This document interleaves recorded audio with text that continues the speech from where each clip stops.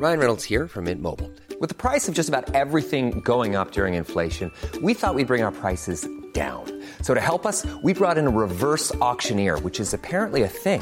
Mint Mobile Unlimited Premium Wireless. How to get 30, 30, bit to get 30, bit to get 20, 20, 20, bit to get 20, 20, bit to get 15, 15, 15, 15, just $15 a month? Sold! Give it a try at mintmobile.com/switch. $45 up front for 3 months plus taxes and fees. Promo rate for new customers for limited time. Unlimited more than 40 gigabytes per month. Slows full terms at mintmobile.com. Hello, and welcome to the second episode of Medieval Beginnings, a new exploration of medieval literature with me, Irina Dumitrescu, and my co-host, Mary Wellesley. Hello, Mary. Hello, Irina. In the last episode, we looked at the best-known surviving poem from early medieval England, Beowulf. As you might remember, Beowulf ends with the hero's funeral. One of the final voices we hear is that of a mourning woman, who predicts her people's downfall now that their king and protector is dead. We are not told the words of her lament, but we do have a series of other sorrowful poems in Old English with female speakers. Amazingly, we also have a remarkable group of letters written by English nuns in Latin in the 8th century. Women's voices, imagined and real, in poetry and in prose, are our topic today. And you can find links to versions of all these texts in the show notes. Mary, can you tell us a little bit about these? How should we imagine they look in the manuscript? What manuscript are they found in?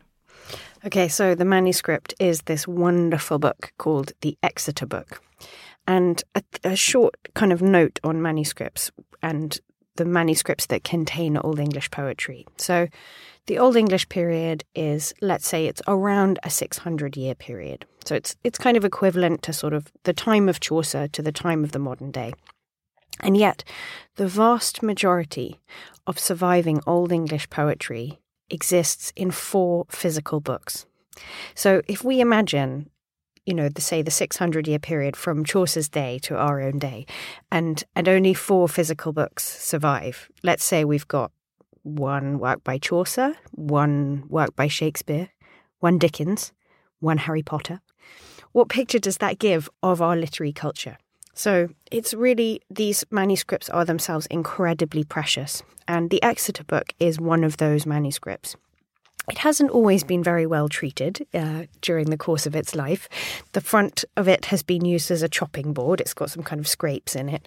And towards the back, it's got this enormous burn in it, which is rather appropriate because there's this beautiful poem called The Ruin, which is all about the ruined remains of a town. And it's this meditation on impermanence and loss, and how material fragments are susceptible to decay. And the poem is broken up by this massive burn in the middle of it. So it's there's something kind of wonderful about the materiality of the manuscript itself. It contains, the Exeter Book, only poetry, which is quite interesting. And we can tell that from very early in its history, it was in Exeter Cathedral Library. So in 1072, Leofric, who was the Bishop of Exeter, donated a whole load of books to Exeter Cathedral Library, and there is a description of one book which is described as a kind of a large English book with everything written in the manner of poetry. And so we think most likely this is the Exeter Book. In terms of what it contains, it's sort of probably to the modern reader something of a ragbag. I think that we, as modern readers, expect that a book will generally contain one text, or that if it contains several texts, the texts are sort of, there's an anthologizing tendency behind their co-location within a book. But that's just not true of medieval manuscripts. I mean, medieval manuscripts in some ways are more like a kind of modern bookshelf. It's just a sort of collection of stuff that's sort of all together. Nonetheless, there are some there are similarities of theme, and crucially for the poems that we're thinking about today, they appear just before a long section of riddles. And to some degree, they are these kind of little enigmatic, emotional riddles themselves that really resist interpretation. And it's important to say the Anglo-Saxons loved riddles, so they're prominent in the Exeter Book, but you see them all over the place in the literary culture of the time. They composed and copied Latin riddles. They were interested in English riddles. People are always asking questions and answering them. So the best known of these poems that are female voiced is called The Wife's Lament, or at least that's its name today. Can you tell us a little bit about what happens in the poem, just so we get our bearings? Okay, well, I'll do my best. So we have an unnamed speaker who announces, like right at the beginning, that she will tell this, painful song about herself. And from the opening 2 lines, it's clear that we've got a female speaker because the words have these feminine inflectional endings, so telling us that it's a female speaker. She has a lord who leaves her. He goes away over the water. And then she decides that she too must go and kind of go into exile as well. And while she's away, her husband's kinsmen plot to separate them. Then for some reason, her lord, most likely her husband, we think, orders her to take up home in this odd place. We're not quite sure what is being described. And actually, this is, to come back to the manuscript, it depends a little bit on how you read what the scribe has done here. But I think probably the most helpful reading of it is that the line should read something like, "My lord commanded me to take a pagan shrine." And we can talk a little bit later about what that might mean. Then she finds a man who is seemingly most equal, suitable, similar. It's not 100% clear if this is her husband or not, right? Right, exactly. So is this some new person? We're not sure. But this guy who's kind of seemingly really wonderful is actually deceitful. He's hiding violent intentions. He's intent on murder. So then we have this kind of very beautiful section of the poem when she talks about how then she's forced to live alone in this kind of earth cave, Earthsgrafe, that she describes under Actreo, under an oak tree. And she moans about her longing, and while all of her friends get to sleep in lovely beds, she is walking in the dawn all alone in this, really unforgiving landscape with these dark hills, and it's overgrown with briars.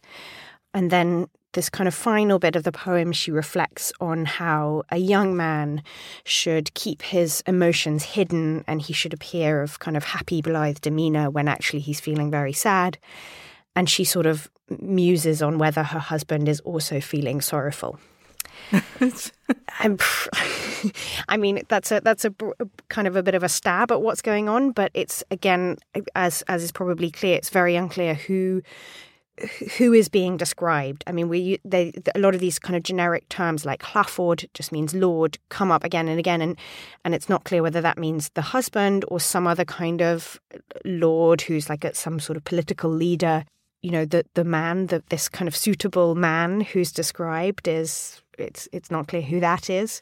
And there are some kind of gear changes in the poem as well. I mean, particularly that final section where there is this sort of meditation on how, a young man must appear cheerful. It feels a little bit, perhaps a tiny bit tacked on to the end of the poem. Becomes a little bit like a moral. And I think it's worth saying also, scholars not only have not been sure what's actually going on in this poem or how many people there are or who the speaker is. There's no clear source for this. There's no other narrative that we can turn to that would explain what it's about. But the Exeter Book's earliest editor, Benjamin Thorpe, actually didn't call it The Wife's Lament at all. He called it The Exile's Complaint. And he suggested changing the opening lines to have masculine endings. And I think, this is partly a reflection of the history of the field, that it's been difficult to imagine a female speaker. A woman having emotional range. A woman having... a woman talking about them in words on a page. But part of that was also because of the vocabulary that the speaker of The Wife's Lament uses. Most people would say now she's using the vocabulary of lord-retainer relations, this powerful, emotional, homosocial bond between warriors who have a political relationship, to describe her sexual, romantic relationship with her partner. And today we do the opposite thing. Today we talk about everything that's powerfully emotional as being like a romance. That's why when two men are very close to one another as friends, we call it a bromance, because it's hard to imagine something that's not along the lines of a sexual relationship. In early medieval England, what we're seeing is the opposite. The relationship between men is the standard way of thinking about powerful emotions. And if you want to describe passion for your husband, you then use that relationship as a model. Thanks for listening to this extract from Medieval Beginnings, a close reading series from the London Review of Books. To listen to the full episodes and all our other close reading series, sign up to our close reading subscription. Go to lrb.me/close readings or click on the link in the description.